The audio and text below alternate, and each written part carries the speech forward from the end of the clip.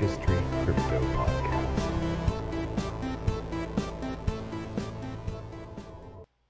Good morning, everybody. I'm Eureka John, and you're at Eureka Street Crypto Podcast, broadcasting from Leander, Texas. It is 6:43 in the morning, September 25th, 2022. And yes, this is episode number 489.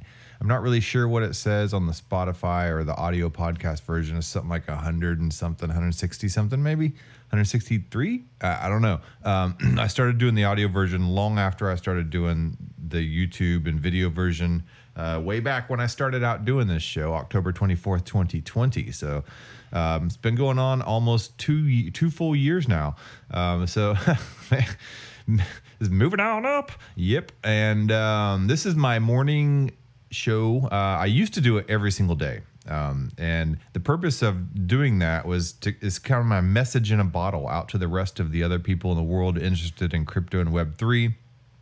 This is documenting my journey as I figure out all this technology and just try to learn about it and show how I fumble through it and to show how I don't know jack squat about this technology, and this is my process of figuring it out and learning it, and I'm doing it publicly so other people can see that not a lot of other people really know that much about it either. This is all new technology, folks, and we're trying to figure it out as we go along, and a lot of projects and tokens and technology is trying to work with regulators, and there's no clear regulation on this stuff.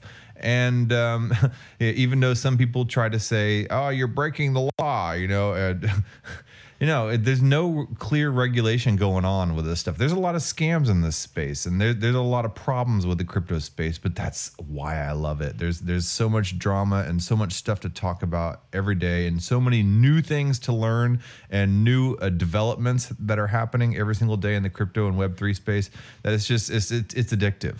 I don't broadcast live, or I don't broadcast every single day anymore. Because of reaching out through this show, I've met tons of people. I've joined different collaboratives and DAOs, and so I have a lot of other work to do now in the space. So I just don't have time to log on every single morning. But I try to log on now as much as possible. And this is my brain dump is another thing that I say, to just dump out every single thing that I've accumulated. Not even every single thing, just lots of different things that I accumulate by day. And then this is my playground. This is my sandbox to be able to experiment with stuff, both audio and visual stuff as well. I'm using OBS broadcasting service to interview people. I use Restream, and I'll switch around different types of programs to use and experiment with different options. That's why on some episodes it's just the sound is like terrible, or the video is terrible, or whatever. It's just I'm trying something new. All right, anyway, let's go over here to the old CoinGecko. I just got back from Los Angeles, and I went to the ONA conference, and that's the Online News Association conference, and I was invited to go there with the Journo DAO, and I'll talk about them here in a second. I haven't been starting with price lately because I just honestly don't care about price. This is one of on the panel that I was at, and we were teaching Web3 journalists about Web3. On the panel I was at, I was telling them, I was like, we don't care about price right now. I don't care about comparing this to the dollar. And I care about where this technology is going and how people can use it to combat things like censorship, So there's a lot of different things that this technology can do besides just speculating on when Lambo, when Moon. And you'll hear people, if you're not in the crypto space and you see when Moon, WEN Moon, like when your stock is rocketing, skyrocketing to the moon. That's what that means. When Moon, when Lambo, when are you going to be able to buy your Lamborghini? You see these in so many crypto pump groups. Like if you're on Telegram or if you're on Twitter, now I see it spreading into Instagram, and I see this stuff on Facebook. So everybody now is being exposed to all the pump and dump schemes and all the pumpers and everything like that. And that's what you see the majority of in the crypto space? Are these people just trying to speculate and pump? And Elon Musk and the Dogecoin and the Shiba Inu coin, and it's just, it gives it a bad name, and right now that's really what you see. And it sucks because there is just a lot of amazing things going on in the crypto space underneath the hood that is going to change the way we do things forever, especially with the amount of data that is being accumulated now and being put out there and gathered from all the IoT devices and everything like that in the world. And crypto has a large part in that, in the collection and the processing of that data. So anyway, let's take a quick look at CoinGecko here. CoinGecko is the crypto token, I guess, price list. I don't know. If you ever collected baseball cards and you had the Beckett price guide, and you could look up the number of your baseball card and figure out where it's at. I used to have those when I was in middle school because I collected baseball cards. Well, this is kind of like that list, I guess. CoinGecko is one of the top ones. CoinMarketCap.com, that's the top one. I use CoinGecko, maybe because I like the little icon, the little gecko icon. Anyway, so let's scroll down here. Bitcoin's at $19,092.38. Ethereum's at $1,328. $1,328. So I mean, everything's down from what we thought it was going to be at this time. I don't know. I'm not even going to try to speculate on price stuff. I'm just kind of going here to show you this list, show you where you can look up the prices. XRP is actually up 30%. A lot of people speculating on that, and pending SEC decision, whether security, commodity type of things, which we'll get into here in a second. So this is basically just where you can find it. Anyway, yeah, this is the list. So I went to Los Angeles to speak on a panel to journalists and to try to help educate them on Web3. And I did not really... I'm not a journalist, obviously. And I went there with a couple people that are journalists to sit on the panel. And I guess I was there to provide like the anecdotes and, maybe some Web3 type of education on some concepts that maybe they didn't know about and stuff like that. But I've been trying to learn more and more about journalism. I had a lot of...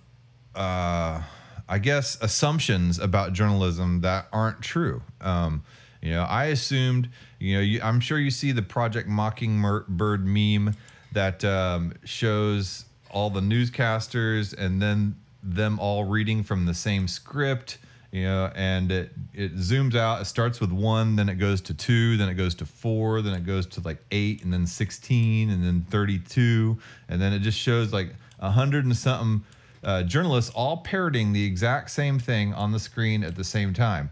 And, that's what I assumed it was. Journalists in the morning get the orders from the top down, and that's it. And that's all that shapes the news, and mainstream media just being told what to say. There's an element of that, but I learned that is not necessarily true.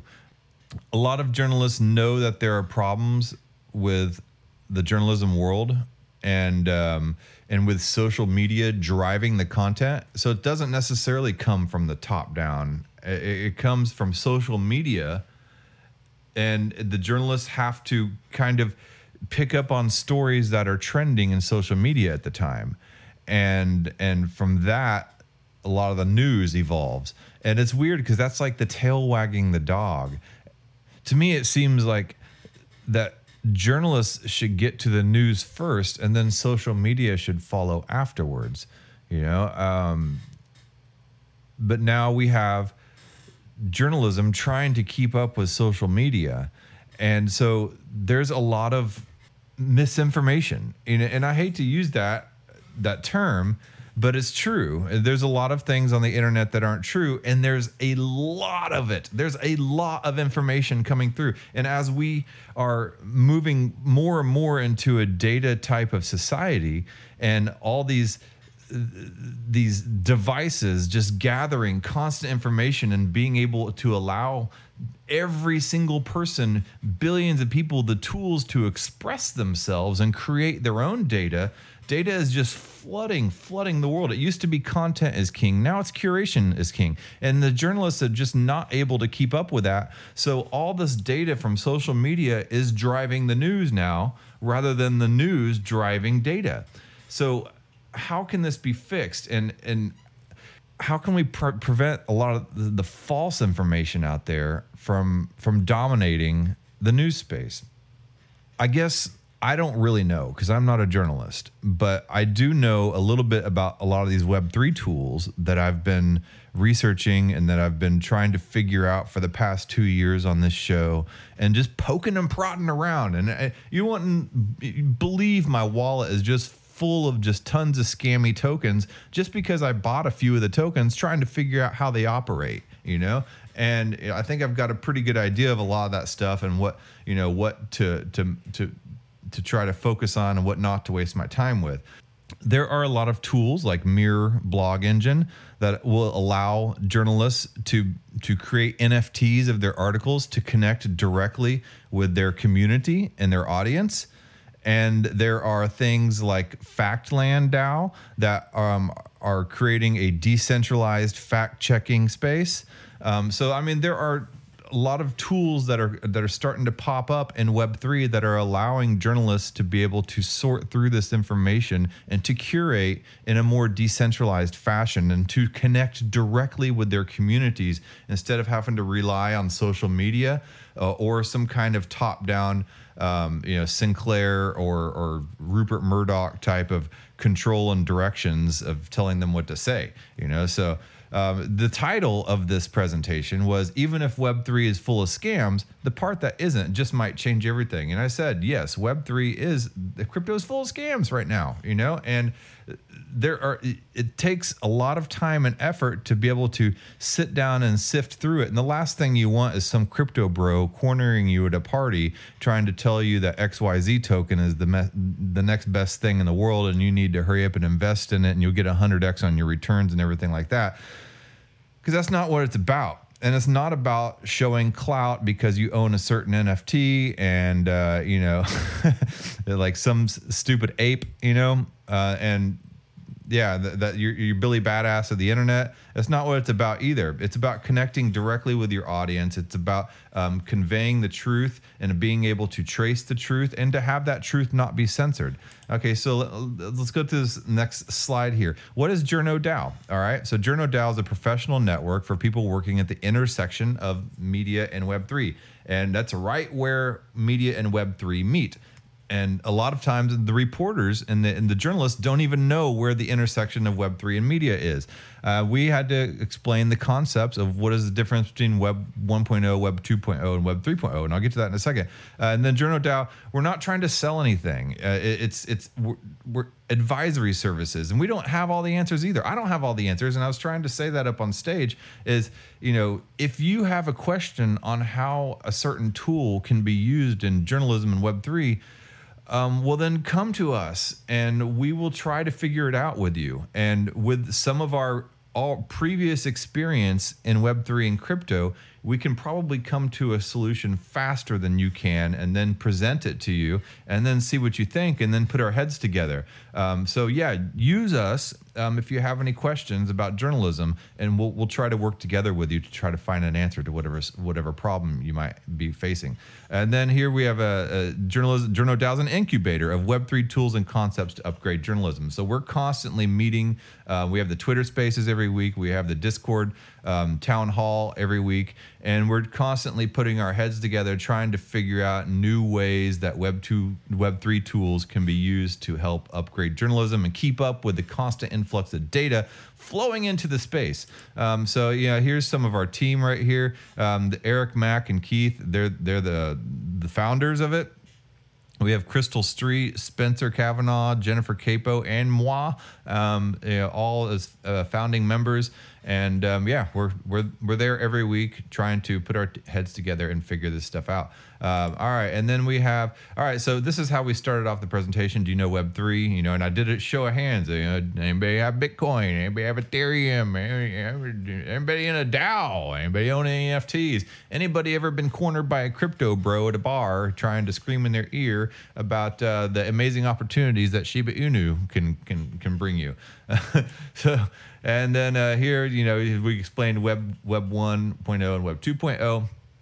You know, Web 1.0 is basically just like a static page. You know, it's like Jimmy's Bike Shop, you know, and on Jimmy's Bike Shop, you have, you know, his name, address, maybe some pictures of the shop, you know, and some bikes on there, and say, yeah, this is it. And that's just one-sided only. It's coming to you.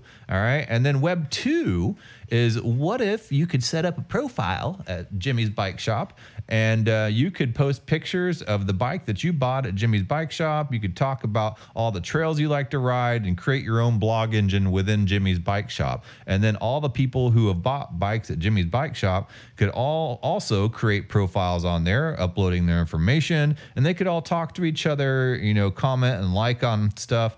And that is Web 2, whenever you're able to interact back and forth with the web page. All right. So Web 3, but the thing is, hold on. Web 2, they own all that information. You know, Jimmy owns your information. He owns your photos. He owns your texts. He owns everything that you've said and everything that you've liked and disliked about on that page and within that little walled garden is what the journalists like to call it. It's a walled garden. And anyway, so yeah, Jimmy owns that. And if Jimmy decides he does not like you, or if he just gets burnt out in bike culture, he can just shut it down. And that's it. And every photo and every blog post and everything that you've ever done is just disappeared forever, just down the memory hole. And, you know, maybe you might be able to recover some of it on the Wayback Machine, but I don't know. But anyway, so Web 3 would be like, okay, I own all that information. I own all the photos. I own all the text because it's in my wallet. And whenever I plug in and go to Jimmy's Bike Shop.xyz or .org or .com, I just plug it in with my wallet, and all my pictures and all my text and everything is suddenly connected to it. Jimmy doesn't own my data. And so what if Jimmy becomes a total douche hole, and then I can say, well, you know, I like Luke's bike shop better. You know, Luke's got something going on, or Jenny's bike shop.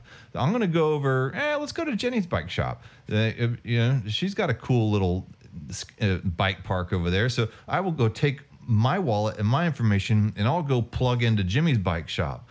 And not Jimmy's, into Jenny's bike shop, not Jimmy, Jenny.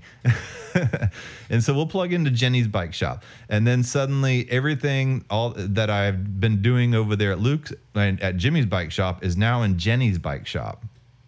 And so then I suddenly get to plug in with Jenny's community. They get to see all my photos and texts and images that I got to do over at Jimmy's bike shop. So they already know that I have experience in bike shoppery. But the thing is now suddenly the control and the power and, you know, all that stuff is in my hands, and I'm in control of my own identity and my own information. You know, and they have to tailor that website around me, you know, around my experience, rather than them owning my data and capitalizing off my data, you know. And here's another analogy too. Say back in Jimmy's bike shop, Jimmy says, well, you know, if you have a broken bike, I will come over to your house and repair it. And you're like, oh, man, that's really nice of you. Okay, cool. And so he comes over and he repairs your bike. And then after he's done with the bike repair, Jimmy's like, and this is why you decided you didn't like him anymore. Jimmy's like, well, you know, the bike repair is free. And you're like, well, no, it doesn't have to be free. Like, I'll pay you, you know. He's like, no. I while I was here, I went around and I took photos of everything in your house, you know. And I know what the things that you like and the things that you don't like. And I know a lot about you. And so I'm going to sell that, and I will make 20 times more off of all that information than what you would have paid me for fixing your bike. And you're like, hey, wait a second. And so that is what those companies do when they provide you a free product in the free service, because if the service is free, then you're the product. And and that's why you decide, in Facebook's case, yes, you can technically download your data and all that stuff, but it's like pulling teeth trying to get your data eventually. And then, once you have it, you would have to create a whole new profile and generate an entirely new following at a new site. So let's go back over here to Jenny's bike shop. She has tailored a really cool site that works with catering to try to provide a really good user experience for you. You plug in your data, you've brought over your friends, you've brought over your photos, you've brought over your blog posts. They see everything you did at Jimmy's bike shop, and suddenly it's like a Web3 ID. You've brought your reputation with you. And so that's a really cool thing. And so those are just that's the difference between Web 1, Web 2, and Web 3. And I'm sorry I rambled on that so much. I just, a lot of people just are not understanding what Web3 is and what data ownership is and how you can take it with you. And so that's one thing we really want to hammer home for journalists is how you can take your data with you and how you can create publications that allow people to come in and out, and then you can create a good user experience for them. All right. Anyway. Okay, so Web3, it adds an ownership layer. So that's exactly what I was talking about. It adds the ownership layer. You own your data to the existing, and so it's an ownership layer that is to the existing internet that is necessarily decentralized, transparent, and immutable, enabling new capabilities we're just beginning to experiment with. And another thing, too, that I want to touch on about Web 2 is a lot of people like now to paint the Web 2 as these big, bad, evil corporations, and they are, but it's like, the LinkedIn's, the Instagram, the Facebooks, the YouTubes, TikToks, and Twitters. They didn't start out that way, because if you go back to Web 1, you had to know HTML to create a web page. You had to know FTP protocols, file transfer protocols. And a lot of times know how to spin up a web server, an email server. You had to know a lot of technical stuff in order to be able to publish your own data. Web 2 made it easier. It democratized the internet and brought down the technical barrier a lot low, so a lot more people could get involved. But that was at the cost of them gathering your information. And at first it was kind of harmless, whatever, you create a profile. But then, the value of that information started to become more and more increased monetarily. It started to become worth more. And so the greed factor sets in. And that's when things started kind of taking a downturn towards the evil side. And so that's where it went, but it didn't start out that way, and the companies didn't start out as some big bad evil mega corporations trying to just take your data and enslave you. So it started off as a democracy thing. So it's like a pendulum, high technical barriers allow for democracy. On the other side, it swings over. Now we have to get back over to Web3 to flatten it again, and the centralization that happened, and make it decentralized again, because Web 1 was very decentralized. Then Web 2, it democratized, but it centralized. Now we have to swing back over to decentralize itself, but the technical barrier has returned in Web 3. A lot of people don't understand the concepts and the technicality that it takes, and the user experience of Web 3 is terrible right now. And so that's where we're at with Web3. We need to create an amazing user experience to where people don't even know that they're using blockchain. And we're not there yet. And who knows, once that's created and the masses can suddenly join Web3, is the pendulum going to swing the other way? Is centralization going to happen and take over again? Is it going to be another next generation of Facebooks and Twitters and YouTubes? I don't know. Probably, and then the pendulum's going to have to swing the other way. It's just that way. That's that way with politics too. Right, left. It's constantly swinging that pendulum, and there's not a whole lot we can do about that as humans, except for just try to center ourselves and not be affected by the swinging of the pendulum, and to maintain a forward-looking focus and not sit there and constantly stare at that pendulum all the time. Because when you do that, you get dizzy, and then you end up falling and hurting yourself. All right. So anyway, so with Web3 and journalism shared foundations. Okay, so they both believe in the importance of transparency. Yes, transparency. Blockchain brings transparency. That's both amazing and problematic. But the thing is you can. Every single one of your transactions is able to be seen. And in the case of journalism, the evolution of a story, all the edits, everything like that can be seen. So if there is a picture of somebody of snow on the pyramids in Egypt, right? It might be doctored, so you can trace back if that photo was originally uploaded to the blockchain. You can trace back to the original photo to show, that it was not actually snowing on the pyramids in Egypt. That was a photoshopped photo. And you could also check the weather data that has been funneled to the blockchain through something like Chainlink, and you could check the weather at that date, verified and provable on the blockchain. Okay, so another thing that Web3 and journalists have shared foundations with is this suspicion of centralized power.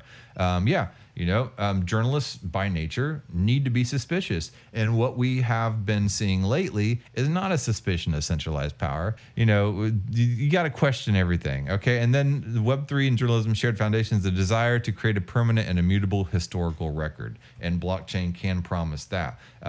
Transparency is good and bad. I want to go back to the transparency thing. Now, coming from me personally, I like the privacy aspect of it. And it's not even really privacy. I was listening to a podcast on the Defiant where they were interviewing Zuko of Zcash, and he says he doesn't like to use the word privacy, but he likes to use the word consent. All right. So,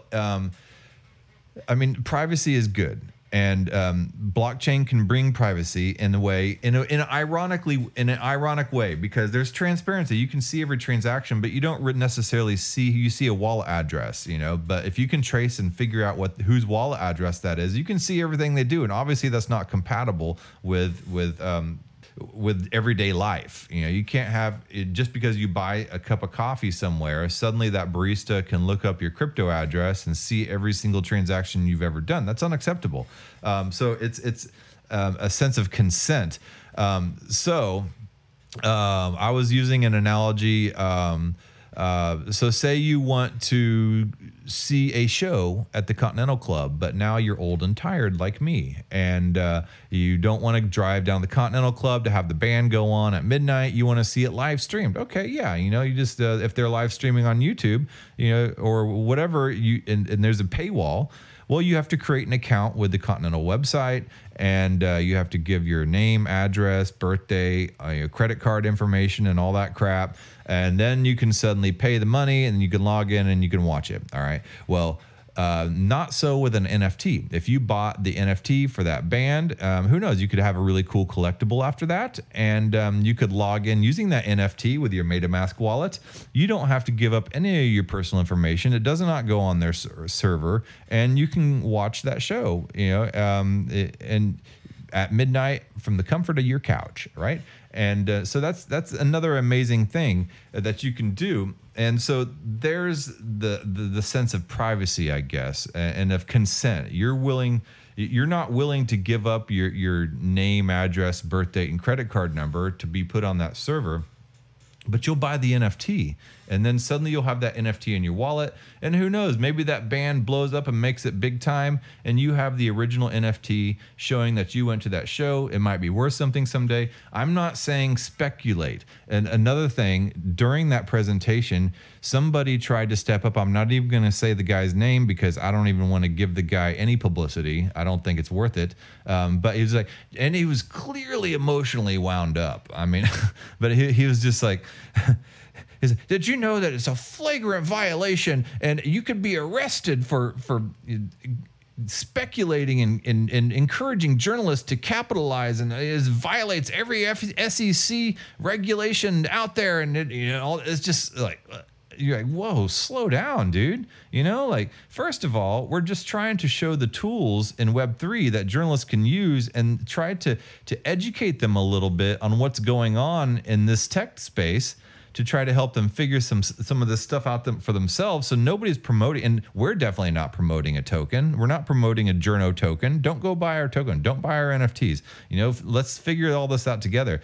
But secondly, there's the Howey test out there. Yes, and if you buy something with the expectation of a return, that's a violation of one of the tenets of the Howey test. One of, like, I believe 4 or 5 or something. And but the thing is that Howey test was made in 1941 to determine a security. And if you are speculating on a security, then there's some problems out there. But the thing is, it was developed in 1941 to solve a different set of problems. It was not developed with crypto in mind. And here we are sitting, like, I don't know, 60 years later, trying to figure out how to work with regulators. So this is a long road and a long process, and there's no clear regulation going on or around crypto right now. So for somebody to just jump up and interrupt a speech, talking about technological developments in Web3 to journalists, saying that we're trying to encourage journalists to capitalize and violate SEC regulations, I mean, dude, it was uncalled for. But hey, man, you be you, but it must be exhausting. Anyway, there's a lot of work to be done, definitely. And people in Web3 want to work with regulators. We want to help figure out workable solutions that are not geared towards something built in 1941 geared towards 1941 problems, basically. So anyway, some people, that are hot to trot to try to debunk and discredit crypto and Web3, they need to slow their roll a little bit and allow people to figure out. It's like the course in Plato's Republic, or in all that old Greek literature, they're just parroting, and just saying whatever the masses think. No innovation ever came from the masses. No good quality change ever came from the masses. It was from the people who spoke outside of that and tried to figure out and critically think for themselves. Anyway, we can experiment with new tools and concepts on both the business and editorial side. All right, so how does all this help journalists? Yes, there's immutability, which means you cannot change the blockchain. That's what immutability means, something that cannot be changed. There's transparency. You can see everything happening on the blockchain. So therefore, if something doesn't look right, you can go check those facts, and you check the evolution of a story, you check the evolution of a photo, and it's all there for anybody and the public to see. So nobody's gatekeeping that information from you. There's new business models that can be developed, like through the ownership of an NFT. You can, as a journalist, you can create NFTs for your articles, and people could buy them and subscribe to you. And when they hold your NFTs, it could unlock maybe different levels of information and subscription. Maybe later on down the road, if somebody's holding one of your original Genesis NFTs and you have made money from that, well, you can pass that back down to the people that supported you at the beginning. I don't know. There's a lot of different business models that can come up from it. And then community ownership. Say, for instance, you airdrop the community governance in the newspaper, and then everybody in the community who owns those tokens are now able to vote on the content of a supposed newspaper, right?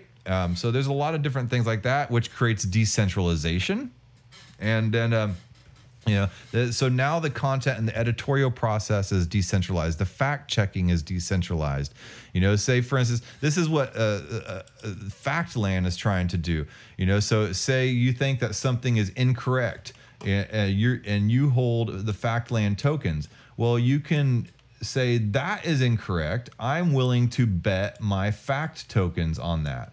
So what you do is you pony up and you say, this is incorrect. I'm going to lock away some Factland tokens, and there's going to be a jury, which is picked from random people that own the Factland token. And then those people anonymously can look into it and then research it, and then they will come to a deliberation, and then they will be determined whether something is truth or a fact. And none of the fact checking is done by these current centralized fact checking organizations that are a lot of times funded by hedge funds and stuff like that, and are very biased themselves. So it's a decentralized way to fact check. So I mean, that's another way of decentralization. And then back to the security thing, like in trustless communications, like with the NFT that I said, that you don't have to give your personal information in order to subscribe to something. You don't have to give up your name, address, credit card number to go sit on a dirty server somewhere. You know, all you have to do is hold an NFT and plug in your crypto wallet, and that's it. You don't have to give up your identifying details. Because what if, for instance, some kind of publication is a little controversial? You know, so you know you don't want to be flagged for then suddenly they have all your credit card information and they shut down your credit card and everything like that, and they have your name, address, where you live, you know, and all that stuff, your mother's maiden name, you know, like you don't want all that information just sitting out there, and then suddenly they say, oh, well, this person subscribed to XYZ journal. Let's shut them down. You know, like you don't want that. So yeah, this is a way you can just hold the NFT and not have to give away any of that. So anyway, yeah. Web3 and traditional journalism, they need to get to know each other. So that's exactly what we were doing there. We weren't trying to sell any tokens. We weren't trying to encourage journalists to speculate on crypto, for God's sakes.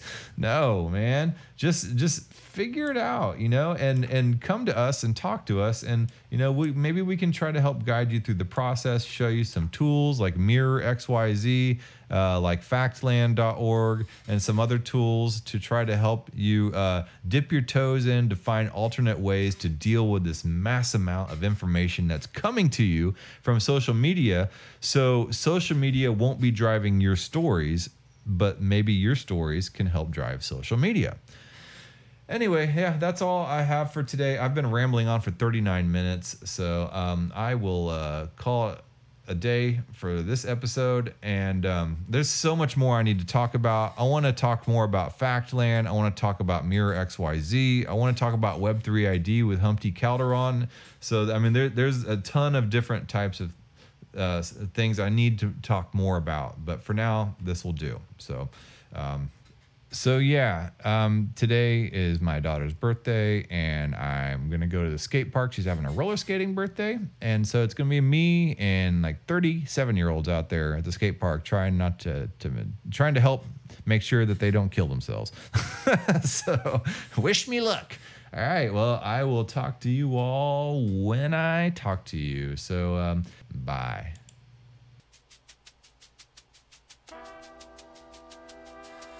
Thank you for making it to the end of this program. If you actually like this content, give a thumbs up. And if you want to hear more, just hit the subscribe button. I'm available on YouTube, Odyssey, and BitChute, and on all the major podcasting platforms in audio version. Spotify specifically. If you would like to follow and leave a review, that would help a lot. I am also available on Twitter at EurekaJohn1. That's EUREKA John, JOHN, and the number 1. My DMs are always open. Feel free to shoot me a message. Thanks again.